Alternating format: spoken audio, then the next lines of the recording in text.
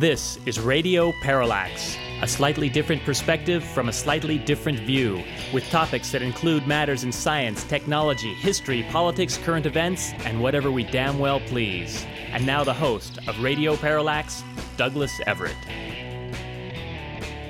Stephen J. Harper is a professor of law at Northwestern University. We've had him on this program 3 times previously to discuss, first, the epic mismanagement of the COVID pandemic, then the peculiar turns of recent national politics. Central to both discussions has been the figure of Donald J. Trump. Mr. Harper is well qualified to analyze Trump. He had previously put together a lengthy examination of the entire saga of Russia versus the Donald. This worthy document can be found at the websites of both Dan Rather and Bill Moyers. His work on the COVID epidemic and the bizarre way it was handled in the U.S. led to a series of timelines, which we hope will play a role in future legal accountings of Trump's actions. They, too, can be found on BillMoyers.com and are highly recommended by us. That Moyers site also contains an insightful analysis of the astonishing developments that characterized the final days of the Trump administration. At the head of the class in that category would be Stephen Harper's most recent posting, which summarizes where we are as impeachment begins. Relevant points include Trump's long-anticipated refusal to acknowledge any defeat in favor of absurdist claims of election fraud. Trump, of course, then led a campaign to change the results of the election by legal attacks. When that failed, he attempted to persuade officials in Georgia to simply find him enough votes to alter the outcome. Failing this, Trump attempted to have his vice president invalidate the electoral vote count. Facing the refusal of Mike Pence to attempt an obviously unconstitutional and legally meaningless action, Trump played his final hand on January 6th and incited an insurrection to stop the certification of the election and simply remain in power. The definition of a putsch is a secretly planned, suddenly executed attempt to overthrow a government. On January 6th, a putsch took place in Washington. In the wake of its failure, the House of Representatives voted to impeach Trump a second time. And so it is that this week the mandated trial in the U.S. Senate goes forward. As a law professor with deep knowledge of the defendant in the case, Stephen Harper is extremely qualified to render opinions on where this is likely to go. And believe you me, we seek those opinions. To obtain them, let's start by saying, welcome back to Radio Parallax, Stephen Harper. Thank you, Doug. I'm always happy to be here. One thing I would note for you, I'm actually an adjunct professor at Northwestern, and the reason for that is because my main job as a lawyer for 30 years was actually trying cases. What I do at Northwestern is teach trial practice courses and courses in ethics and professional responsibility. So in that sense, I feel, I guess, as if I have a little more to offer on the perspective of actually trying a case like this, maybe more than just a pure scholar approaching the subject might. Sure. What can I do for you today? I want to start by directing listeners. By the way, I should say, as we speak, the first day of the Senate trial is currently underway, and it's so your timing is perfect in that respect. Yeah. For listeners, I should note that I'm here trying to work out the question I'm going to ask you. In the meanwhile, not being watched by me is MSNBC and CNN covering what's actually going on. So I'm coming in a little bit behind here, but we'll catch up. That's okay. Yep. It's a very succinct summary you're putting forward of these events that have taken place. I read it and I watched and I read most of the attached videos, and I noted, first of all, CNN must have been looking at your site, because they were pretty much going down the script of what you had on their broadcast last night, and apparently. Well, what really strikes a person, I think, is how incriminating the huge volumes of video shot that day are, which many of which you posted. And I guess here in the Senate chambers, they decided that would be a good thing to start with. Yeah, I have to say, just from the standpoint of trial presentation, the House managers did what I thought was a superb job in their opening presentation.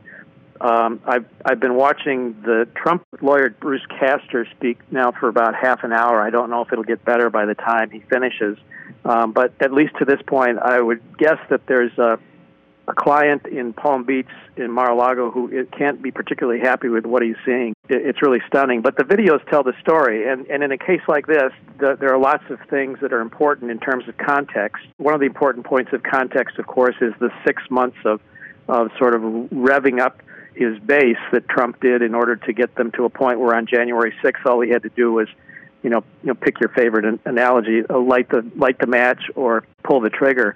The video that the House managers put together is a composite of the videos that I had put together as my proposed trial presentation if I were trying this case. It's extraordinary. I mean, it's must-see TV, and it's difficult to watch it in the sense that I still have a hard time believing that this happened in America. Right. And I have an even more difficult time accepting the notion that there will be enough Senate Republicans to just say, oh, well, give them a pass. Yeah, we'll get to that in a minute.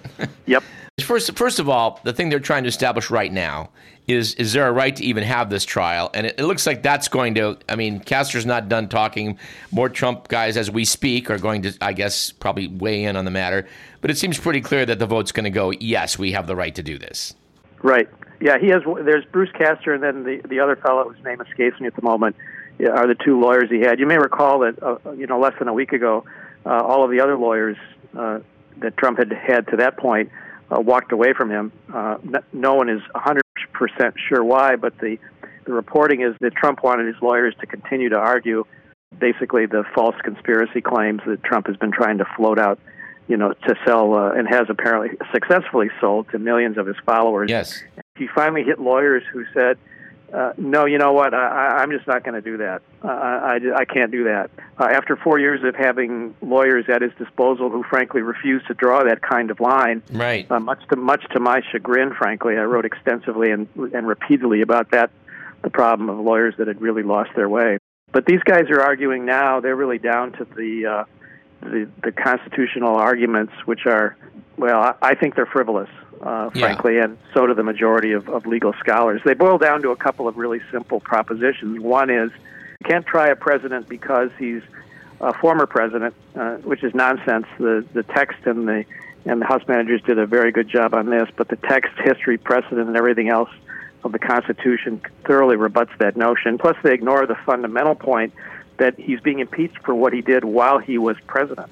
Yes. And if you accept that notion, then you create what the House managers correctly call the January exception, which means that the president can be held to his oath of office for year 1, year 2, year 3, and most of year 4. But once you get to January, after he has lost an election, he can do everything in his power to try to hang on to power.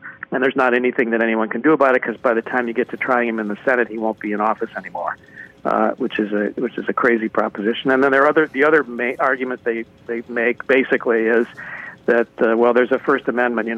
Trump has as president, he had the First Amendment right to say what he said, and that is equally nonsense for a number of different reasons. But the most pithy of which is no president has a right to incite an insurrection against a coordinate branch of government, namely the legislature, in an effort to stay in power. It seems self-evident, right? You'd think.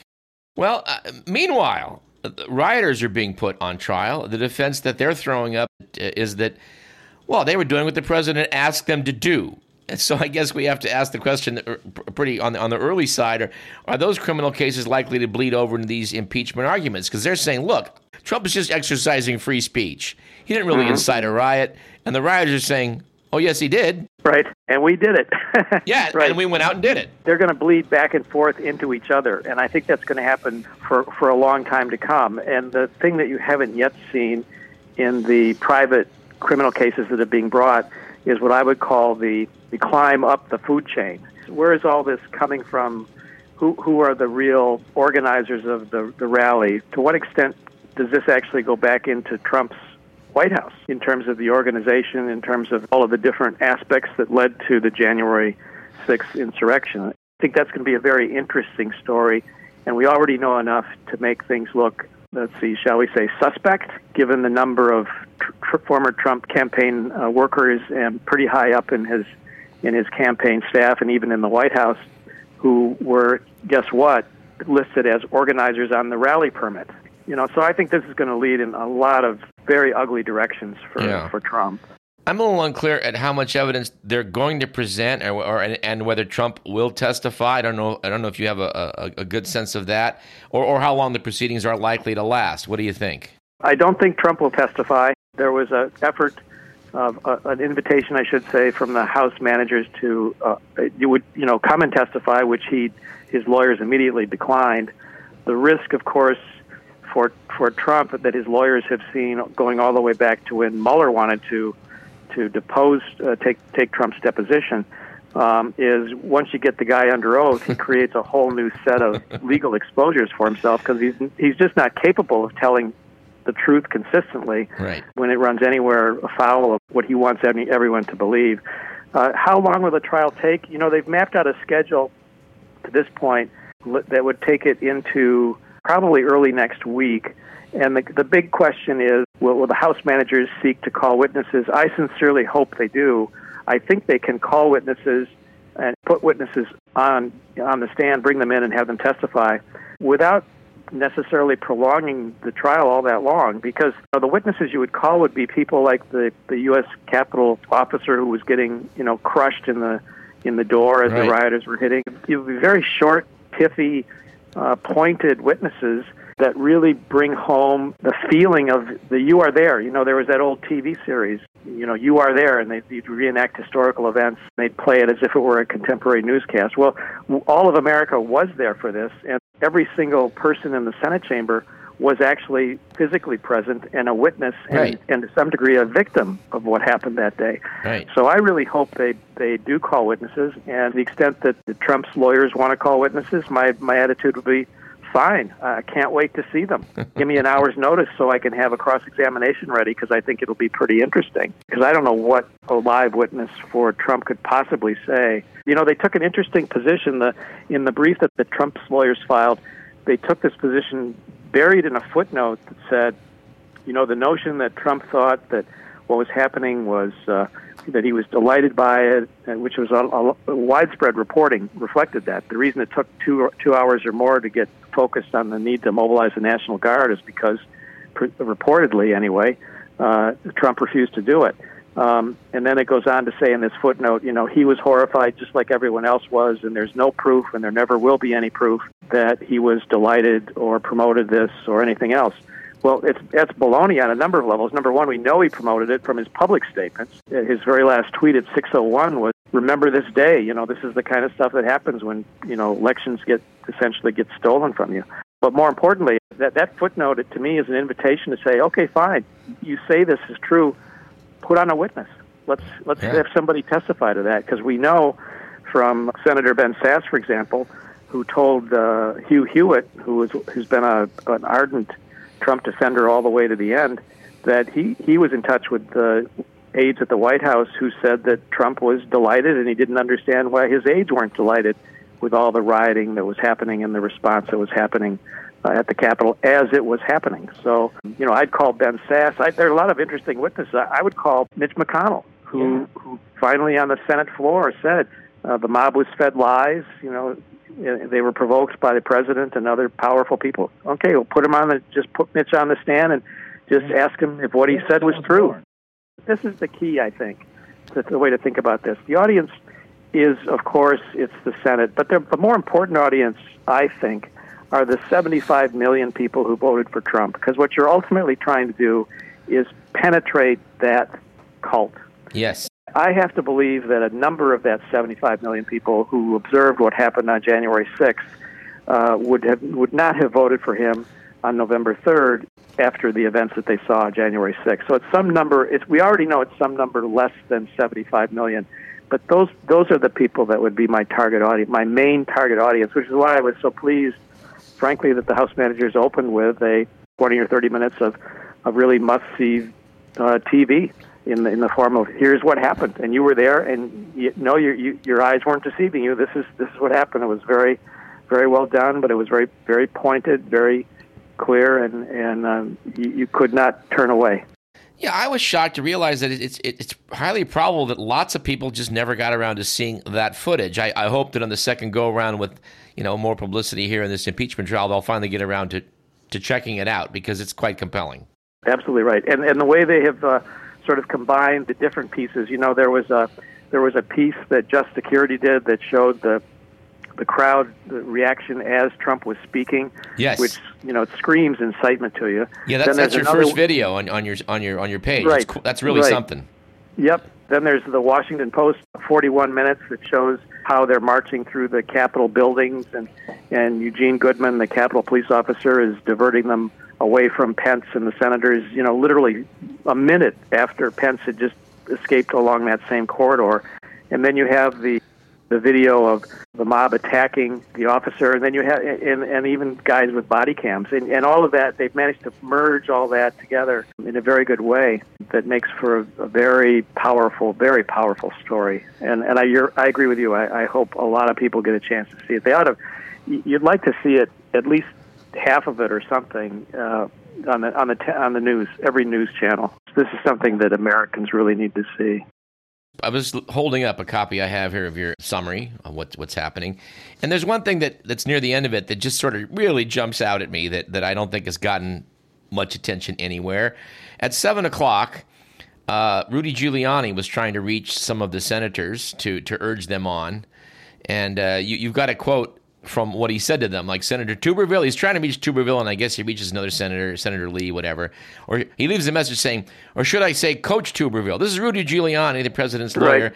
I'm calling because I want to discuss how we're going to do this. And at the end, here's the sentence that just blows me away. I know they're reconvening at 8 tonight, but the only strategy we can follow is to object to numerous states and raise issues so that we can get ourselves into tomorrow, ideally until the end of tomorrow. We have to speculate what was Giuliani and presumably Trump hoping would happen the next day if the chaos could continue along those lines for one more day. Well, you're right. It is speculation, but you have to assume that at that point they're just playing a day-to-day game. So that if the goal is, here's what I would speculate. I would speculate that the goal from November 6th on has always been to create sufficient doubt that there was a cloud over the election that cast very serious questions about its legitimacy. And so, and we all know what the different things that Trump did to try to do that. He was calling election officials. He was calling governors. He was calling everybody in swing states, trying to get them just, introduce a cloud, create uncertainty, create doubt. And I think the notion was if they could disrupt the process, and indeed that was what, if you think about what Cruz and Hawley, Senator Ted Cruz and Senator Josh Hawley were asking for when they were objecting on January 6th, they were asking that there be a delay during that 10-day time period, states go back and sort of check and audit and all that sort of stuff. So it was all about creating more doubt about the legitimacy of the election itself in a way that would then put Trump in a position to say, well, clearly there's got to be a great big do-over here, and at a minimum we're going to have to rerun the election in swing state. And I just think it was all, with Trump it's always about get me to the next day. Yeah. And in this case it was get me to a point where I can create sufficient doubt about this that there'll be some basis for me to do something else, and I'll figure out what the something else is tomorrow. But the game always is I got to stay in power,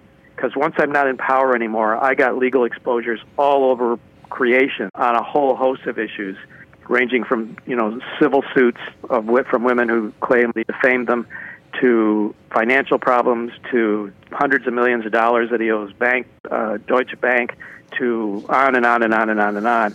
To me, the interesting thing about the Giuliani call at 7 is that he reached Senator Lee by mistake. So he called Senator Lee of Utah intending to reach Senator Tommy Tuberville from Alabama. What's most interesting, and this is the part that I think has been kind of underappreciated, Giuliani used the same wrong number that Trump had used at 2 o'clock that afternoon, yes, as the riot is underway. Yes. Same wrong number, thinking he's reaching Tuberville, and he reaches Lee. 5 hours later, things are, that was in the middle of the riot. Right. And at 2 o'clock, Trump is saying, we need some time. We don't know for sure what he said, but it's clear that the goal is to continue to object and create some time. So somehow Giuliani is using the same wrong number. Yes. Reaches the same wrong guy. He thinks he's so charming, he leaves this voicemail. Maybe I should call you Coach, because, everybody loves America's mayor. He's just such a charmer. That's the significant piece. They both use the same phone number, yeah, and thinking they were reaching the same guy, and they both reached the wrong guy. Not a coincidence. No, I don't think so. Since we're talking about the issue of what, how there may have been a question of buying some time in this whole thing, I have to bring up the fact that in one of your compilation videos, it shows the National Guard troops outside of the building. I think CNN showed the same sequence. The sequencing in this implies that the National Guard's there before they resumed the electoral certification at 8 o'clock. But it seems clear if you look at it that it's the middle of the night and everybody's gone. There's nobody left on the steps when the National Guard's there. And it seems clear the building was actually cleared by then through the action of Special Weapons and Tactics divisions of the FBI, Secret Service, and Municipal Police. So the great delay that appears to be present in the arrival of the National Guard, I think therein hangs a tale. Wouldn't you agree? Yeah, oh, for sure. And that comes through loudly and clearly, even from the Department of Defense memo that was the first effort to sort of explain away any criticism that might come to the Department of Defense. The National Guard didn't show up until way later. The first of the National Guard people, other than a handful that had been assigned basically to monitor metro stations and not protect the Capitol, they didn't show up until hours later. In fact, I think that was Maryland and Virginia, which were the two states that came with their National Guard, weren't even there until one of them wasn't even there until the next morning. Right. I think one was at midnight, one's like the next morning. That's right.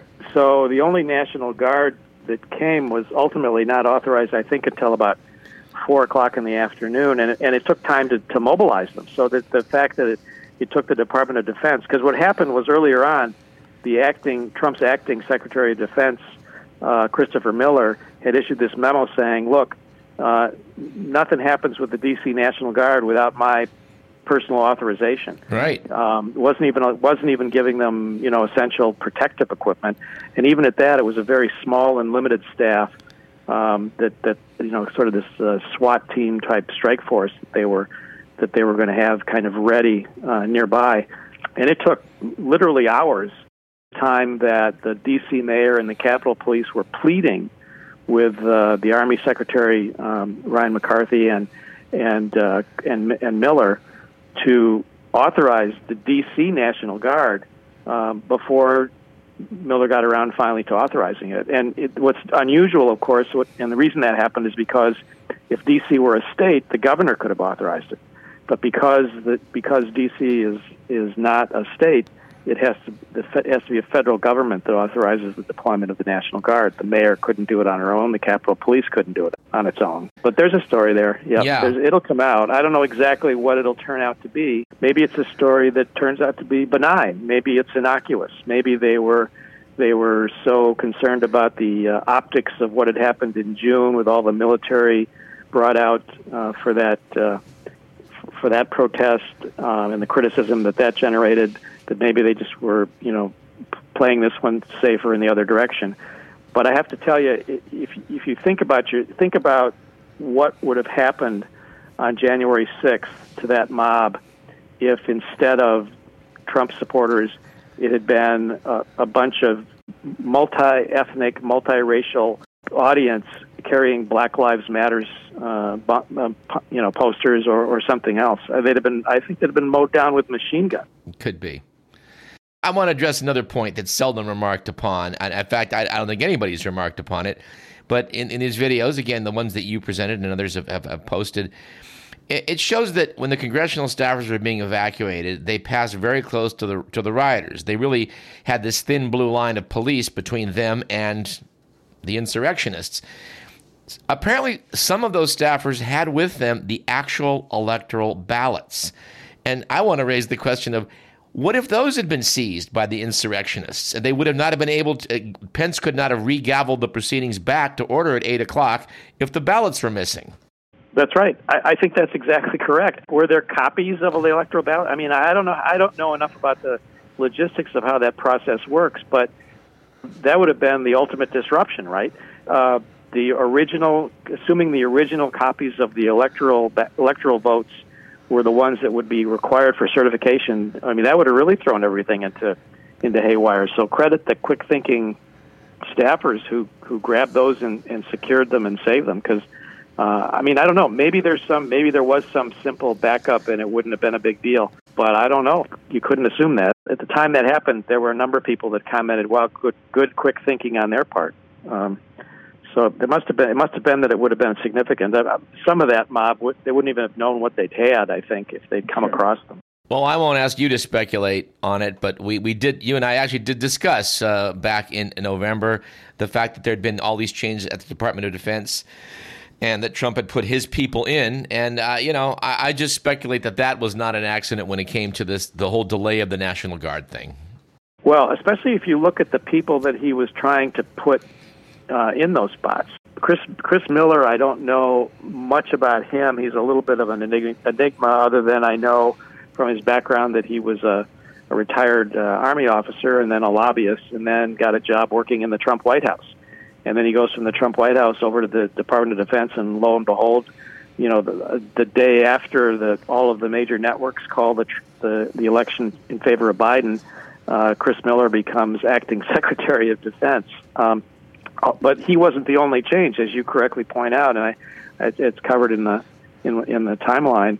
There were several others that were fierce Trump loyalists who also were moved over to really key positions at about the same time. As you said before, there are no coincidences, or maybe they are, but this is certainly a stunning collection of them. The other thing I wonder too, and we may never know the answer to this, is whether some of this was afoot in fairly detailed ways heading into late November and early December, when William Barr finally said publicly for the first time there just isn't enough of the type of widespread fraud that would reverse the outcome of the election. And then shortly after that, of course, he announced that he was going to be leaving. And I just have to wonder if maybe even Trump's ultimate wingman, or who had been his ultimate wingman for 2 years, William Barr, had finally reached the point where Trump was talking about things that even he couldn't allow himself to be associated with. Well, like I say, we may never know the answer to that question. Only Bill Barr knows it for sure. But if you look at the sequence of events as they were unfolding, and I think we're going to find out more and more. We're going to find more about White House meetings that happened. There already is reporting about White House meetings that happened in the middle of December that may have involved Trump and people like Michael Flynn, the MyPillow guy. There's a lot of weird stuff happening, and eventually it will all come out, I hope, I think. That's what I would do, frankly. If regardless of how the impeachment process goes, it would be very wise for Pelosi and Schumer to create a joint commission similar to the 9/11 Commission that simply got to the bottom of everything. And it could take a year. And it doesn't need to occupy every news cycle, but we really need to know as a country what happened here. Put the conspiracy theories to bed on either side of it. Sure. So if there's a conspiracy, Trump had this plot, and if it turns out, it really wasn't. It was just kind of haphazard and kind of typically kind of Trump knee-jerk kind of stuff. Okay, fine. Well, then let's know that. But if it was something more sinister than that, well, let's learn all that too. Let's figure that out, because otherwise we're never going to really know the truth. On Bill Moore's website, there's a good clip where Bill sits down with you and Heather Cox Richardson sometime in late December to ponder what might happen in Trump's final days. And I think the three of you were all worried that something might happen like what actually happened on January 6th. Moyers raises the question at some point, and I think you do too, about legal prosecutions that could go forward. Obviously, we're talking about, this is even before the insurrection, all sorts of issues, acts committed as president he could be held accountable for. It is somewhat moot that he is out of office, so the impeachment proceeding doesn't have value there. There's a talk about a vote that bar him from future federal office. What about options that are further recourse that will be in the courts that would really be meaningful at this point? Yeah, a number of different things. I think he's got civil and criminal exposure across a wide range of issues. Going even without the insurrection stuff, he had, the New York Attorney General looking closely at stuff, at Trump organization dealings. He has Cy Vance, state's attorney in Manhattan, looking at a broad range of financial issues that could lead to criminal exposure. He's got, as I mentioned, these private lawsuits that could produce big money exposure relating to that stuff. On the insurrection, though, I think he's created a whole new list of possibilities. And think about O.J. Simpson. O.J. Simpson was acquitted, right, on the criminal charge. Right. Trump still could face criminal charges for sedition. There's got to be laws against calling up election officials and saying, hey, would you do me a favor here? And I think it was yesterday or maybe it was this morning, the Georgia's looking into that very set of issues with respect to his calls to Raffensperger and election officials in Georgia. In addition to that, I think he's got a sort of a next level down. And of course, to prove a criminal charge, you have to have proof beyond a reasonable doubt. And right. O.J. Simpson walked on that basis. But O.J. Simpson lost on the civil claim that followed. That is a civil claim where the standard of proof was simply preponderance of the evidence. Yes. And I think Trump faces a number of potential civil claims from people who were injured or, in some cases, killed during the course of the insurrection. I think he's got a very, very long trail of litigation that's going to follow him for a very long time. Here's one I should throw out right now. What do you think the odds are that the president, among all these areas of legal jeopardy, what are the odds he might actually receive a prison sentence? Boy, that's an interesting question because it depends so much on what prosecutors decide to pursue, and that could yield to political considerations. Sure. If you're looking at a normal person like you or me, having committed the things yes. that he did, I would say the chances were, probably 70 to 80% that one way or another we were going to wind up in the slammer. Yeah. For him, I don't know, because the way he politicizes everything and the way people are afraid of the way he politicizes everything, it creates a more complicated situation. Let's put it this way.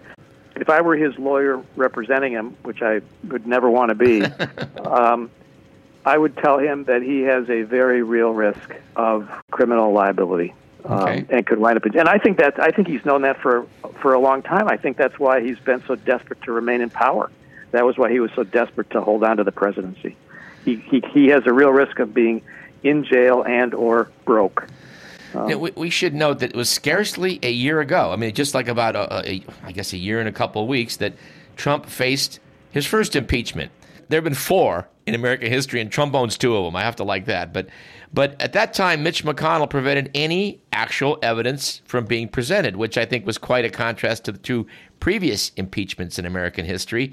That's not going to happen this time. I guess with 55 senators sympathetic to hearing evidence, they should be able to steamroll their way into presenting what they feel like presenting. Would you say?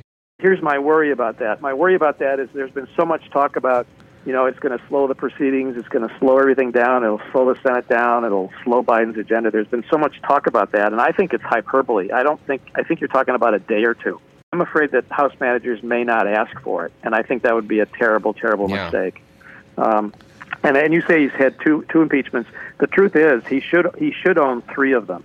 And if it weren't for the fact that Bill Barr was such an outstanding wingman for him when the Mueller report came out and sort of essentially spun that through a series of deceptive misrepresentations about what Mueller actually concluded a month before the report was actually released to the public so they could see that Barr was not being honest about it, he would have been impeached then too. But because of the way Barr and the spin machine was able to work that Mueller report, he dodged what would have been his first impeachment bullet. So he should actually be on number 3. Thank you for that reminder. People sort of think with the whole Russiagate thing that had nothing to do with the last impeachment. That focused only on his call to the president of Ukraine. Right. It's gotten the name right. The Russia hoax. It's nothing but the Russia hoax. Well, it was never a hoax. And if you go back and read what Mueller actually concluded, you'd see that it was as far from a hoax as you can get. And the exposure that Trump continues to have, criminal exposure that Trump continues to have now that he's a private citizen, is that he could be, and Mueller invited this, he could be prosecuted on clear claims of obstruction of justice, the evidence for which Mueller documented at least 4 or 5 thoroughly documented incidents. But the more important aspect of that even is that if you start with Russia in 2016 and go all the way through to Ukraine and then take it all the way to the insurrection, it's the same through line.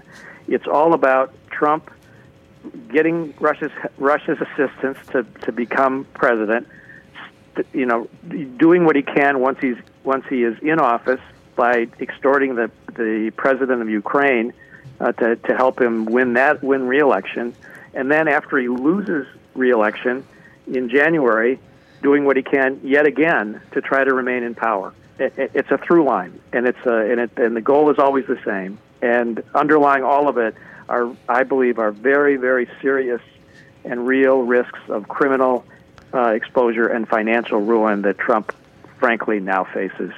I do want to address the argument that's been lying in the background out of all of what's happening, that people are saying, we know what we really need in this country right now more than ever is unity. And if we just need to kind of pull together and not try Trump in the Senate, that's going to do more harm than good. And I think it was summarized so well in a cartoon I saw that showed Snow White being handed an apple by the old crone that said unity on it. And I thought that was an excellent summary. What do you say to these people? I say Merrick Garland, after President Obama appointed him to the Supreme Court and Mitch McConnell sat on it. I say Amy Coney Barrett, who a couple of weeks before the election was put on the Supreme Court in defiance of everything that McConnell and Republicans said they would not do. And I would also say one other thing that kind of I think this is sort of makes the point. When you have what I think it was Senator Romney, I'm not sure, one of the Republican senators, I think, said a cancer on the presidency. You know what you don't do if you have cancer? You don't ask the body to unify with it. You get rid of it. You can't have unity without accountability. You can't have a scar on the heart of democracy go unnoticed, go unheeded. Hearkening back to Susan Collins explaining her vote to not to convict Trump on the Ukraine impeachment. Well, I think he's learned his lesson. Well, guess what? And you know what? I don't even care if he's learned his lesson. The Republicans are all about unity when they're in the minority, but when they're in the majority, even when it's a slim majority, they'll pass through huge $1 trillion tax cuts without a single Democratic vote. And they'll brag about it. Now that a Democrat is president again, the Republicans have recovered their interest in balanced budgets. That's exactly right. Yep, exactly right. Isn't that something? Yeah. It's like it's a miracle. It's like it's a miracle. And I don't mean to disparage the notion of having some ability to have a government that makes sense and isn't just two factions. And I think it does make sense if you can to find people in the middle.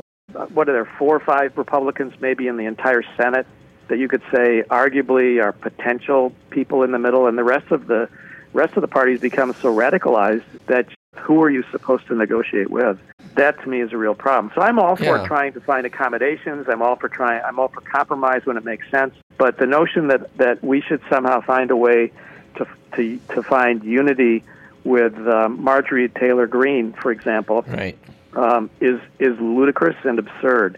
It's a talking point. That's all. It's a talking point because, if you go out and talk to people, sort of as I say, ordinary people like you and me, a lot of them will say, "Gee, I wish people could get along and we could get some more things done. And wouldn't it be good if everything wasn't so polarized?" And you say, "Yeah, it would be great." But right now we're pretty polarized, so you got to look at who is doing that, why they're doing that, and what they're accomplishing with their polarization.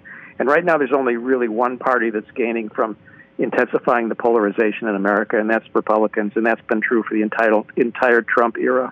Well, some are optimistic. We can see some reversal of that. Jane Mayer wrote a New Yorker piece recently noting that Mitch McConnell is now the most powerful Republican in the country, and he might think that it's time to turn the GOP away from being the party of Trump. I thought her piece might have been a little too starry-eyed, but how would you handicap the odds of a battle to take the GOP back away from Trump, the odds of that succeeding?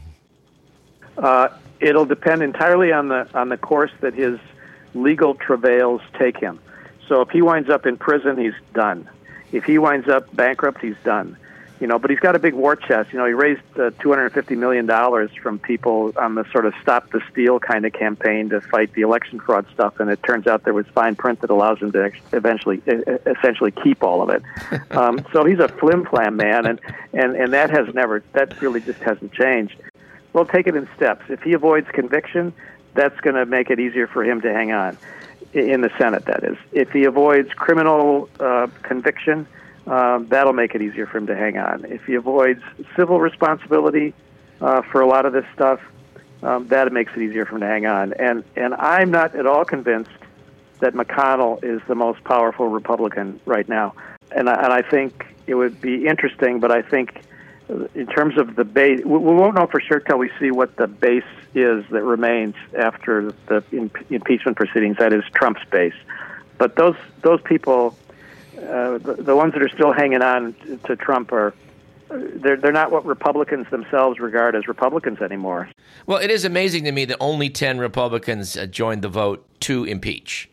Only 10. Liz Cheney. When I find myself in agreement with Liz Cheney, I really am scratching my head. Yeah, you gotta scare yourself a little bit when that happens, right? Well, here's the other startling thing. There were more people in the Republican caucus. 61 people were willing to boot her off of her leadership position. Right. Right? Right. The Central Committee, by a vast majority, censored her for that, or tried to. Right. So they're more unhappy with Liz Cheney than they are with what Donald Trump did. So what does that tell you? Personally, when I watched the proceedings resume on the 6th of January, and these Republicans go forward, and on 2 occasions in Arizona, Pennsylvania, decide to still vote to challenge the electors, in spite of the fact that these guys had just been in the crime scene and potential hostages, I thought, wow, it's amazing. It's just amazing to contemplate they still stuck with him, and are still sticking with him. It's the definition of a cult, right? You're willing to give up your life for the leader, and it's Waco, Texas. It's Jonestown. It's the cult of personality, and that's what the Republican Party. It's not even really the Republican Party. It still has the name. It's managed to hang on to that brand, but it's the Trump Party. And the real question is, what are real Republicans going to do? A lot of them have already left the party. More of them are going to leave. They'll line up as independents, I suspect, rather than the formation of a new party. You're dealing with a cult, and the more interesting question is there a personality after Trump, who's I think 76, that can sort of pick up where he leaves off? Well, don't you think that Ted Cruz and Josh Hawley are looking at that possibility?